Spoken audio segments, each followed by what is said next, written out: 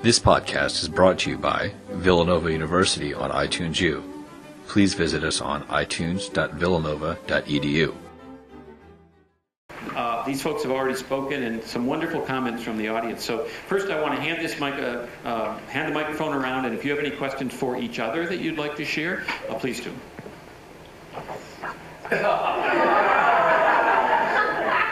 Monkey's on your back. I guess from my perspective, sorry. I know, Bill, I know you made some comments earlier about really getting engaged from the local, from how it really bubbles up. Can you give some examples of maybe how that could really engage congressional folks or even more governors and state legislatures? What happened? Well, I think that the work that you guys are doing, in a way, we're looking at same techniques, same tactics, but just scalability. I was telling Yale that we had a meeting with the executive director. We were at a common function of AARP, and AARP is a group that we hold up as one of the standards of political influence. You know, they mobilize seniors, and they're very powerful on Capitol Hill. And he made a statement to us that was, pushed us back in our seats, and he said, "You guys in the hunger world are stronger than the NRA. That we actually have more folks in our community than they do. We not only have the support of the academic community and the faith community, the agricultural community, the public health community, the senior community, that hunger is across the board and it's not political. You guys just haven't mobilized, and we're looking like, yeah." So that was really a come to Jesus moment when we realized that, we really can end hunger, but it's in our power to mobilize that group. But as far as the tactics go, it's the same, but the difference is, instead of doing a letter campaign that's just within the Philadelphia, with the Philabundance group that produces maybe, 10,000 letters, we think we can mobilize and produce more than 1 million letters at a time, So it's really, for us, it's a question of scale. I had a question for Barbie, and first of all, Great talk. I'm glad you were awesome. But I don't know if everyone here has seen A Place at the Table. Has everyone seen that? It was just the greatest. And I just have a goofy question for you. I wonder if you would talk a little bit about what it was like to be part of the movie and what it was like when they were filming you, and just all of that, how it felt afterwards to be basically famous within certain worlds, But everybody was, I've been to several screenings, and everyone is always so touched, especially with your story. But I wondered if you could just talk a little bit about your experience of having been part of that. Good morning. Good morning. I'm always a little shy in the beginning, so bear with me a little bit. But as far as being filmed, it was horrible. I'm kidding. It was interesting. It was interesting. In the beginning, when they asked if they can film me, they're like, we don't know what's going to happen with this, so don't worry about it. It's no big deal. And that's why they caught me so many times with my hair crazy and in pajamas. Because had I known that it was actually going to become a film, I wouldn't let them film me in that way. But yeah, in the beginning, it was weird trying to get used to the cameras, just being around. But it was kind of cool at the same time. I always tell the story that this one day that I was in the supermarket, they were following me around, and this lady runs up to me, and she's like, "Oh my God, it's Cheaters! Like, do you know you're on Cheaters?" And I'm just like, "No, it's not Cheaters."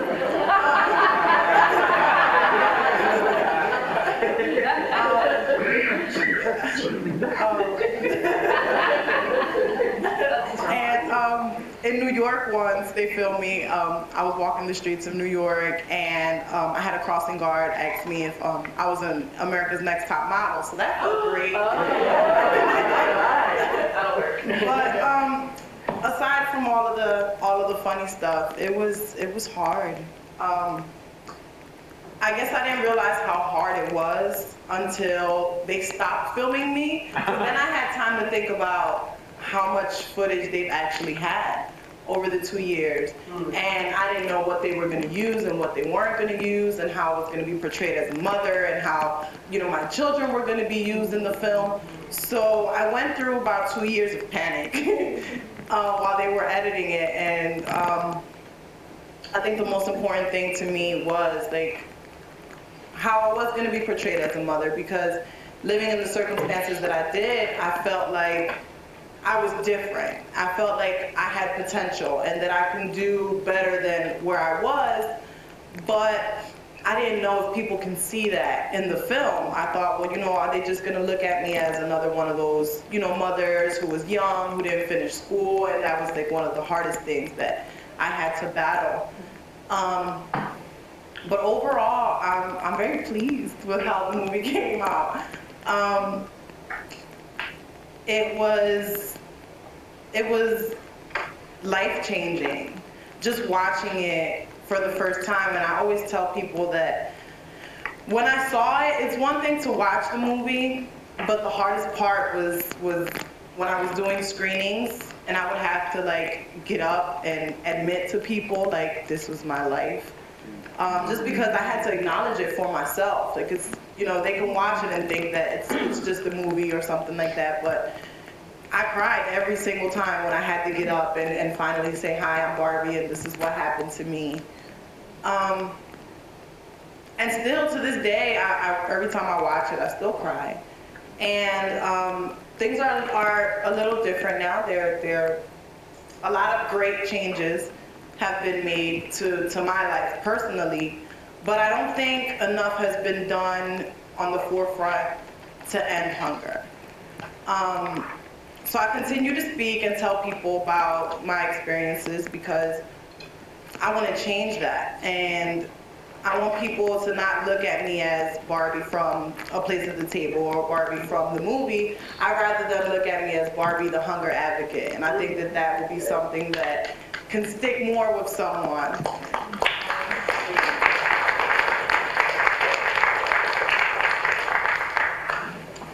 I'm going to have to be the bad guy to grab the mic. But you're going to get to hear more from Barbie after lunch, I promise. She'll tell a little bit more of her story. We are at a point, regrettably, at this point where we need to, in order to move our process along, to break for lunch. So if you want to have more opportunities to talk to the speakers, I know at least two of our previous speakers are going to be leaving after lunch. Yael and Eric are going to be leaving, and Bill, I'm not sure of your plans.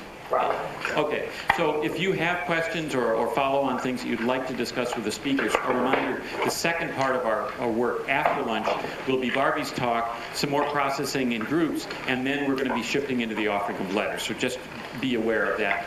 I want to give thanks to all of the speakers who have already spoken and given of themselves for this meeting.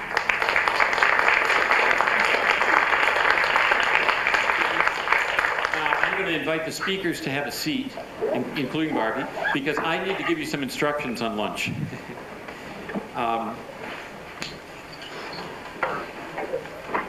We will have about 45 minutes for lunch.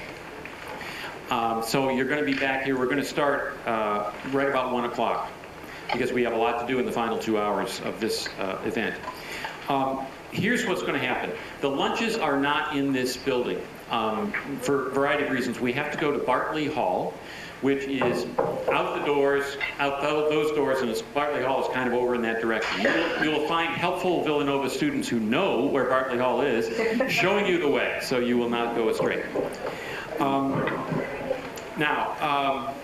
It is very close. You won't have to walk very far at all. And you are welcome to leave your belongings here.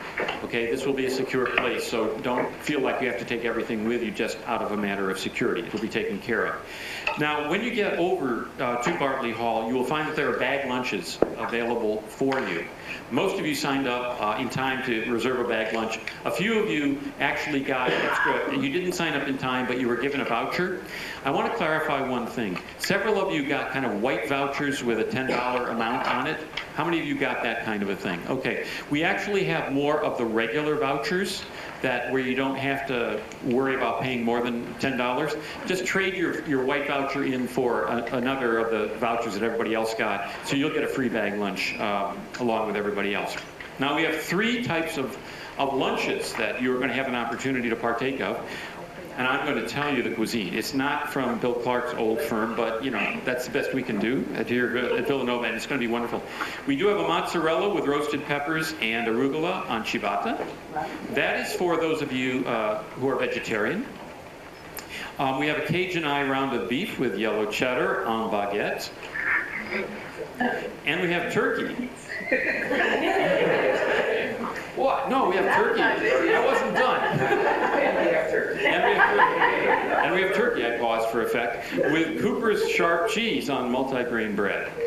Now, what I would encourage you to do is to respect the fact that there are some among us who are actually vegetarian and would like to get first access to the vegetarian things. Maybe you'd love to have the mozzarella, but you're an omnivore like me. If you could hold back and let the vegetarians get access to the 1/3 of those meals that are actually vegetarian, and then take of the vegetarians that might remain after all our veggie friends have had that opportunity to take. There are 3 of you who want vegan meals, and those are also available over there. Just make sure you get one of those meals.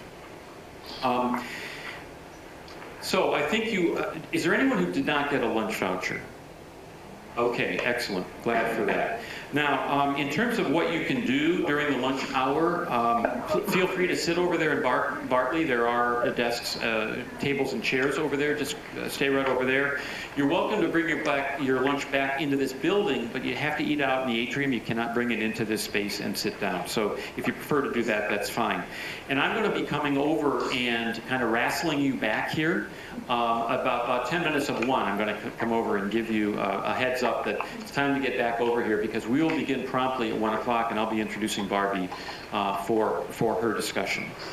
Are there any questions that any of you have about the lunch plans? Okay. Yes. There are at least a couple of people here who have not seen A Place at the Table. Mm-hmm. Could you just describe it really quickly so that we can talk about it at lunch? Oh, excellent. Who of you who have seen it would like to? Barbie, would you like to talk a little bit? She's crying. No. Come on. Just describe a little bit about what broadly the picture is, not just your own. Okay.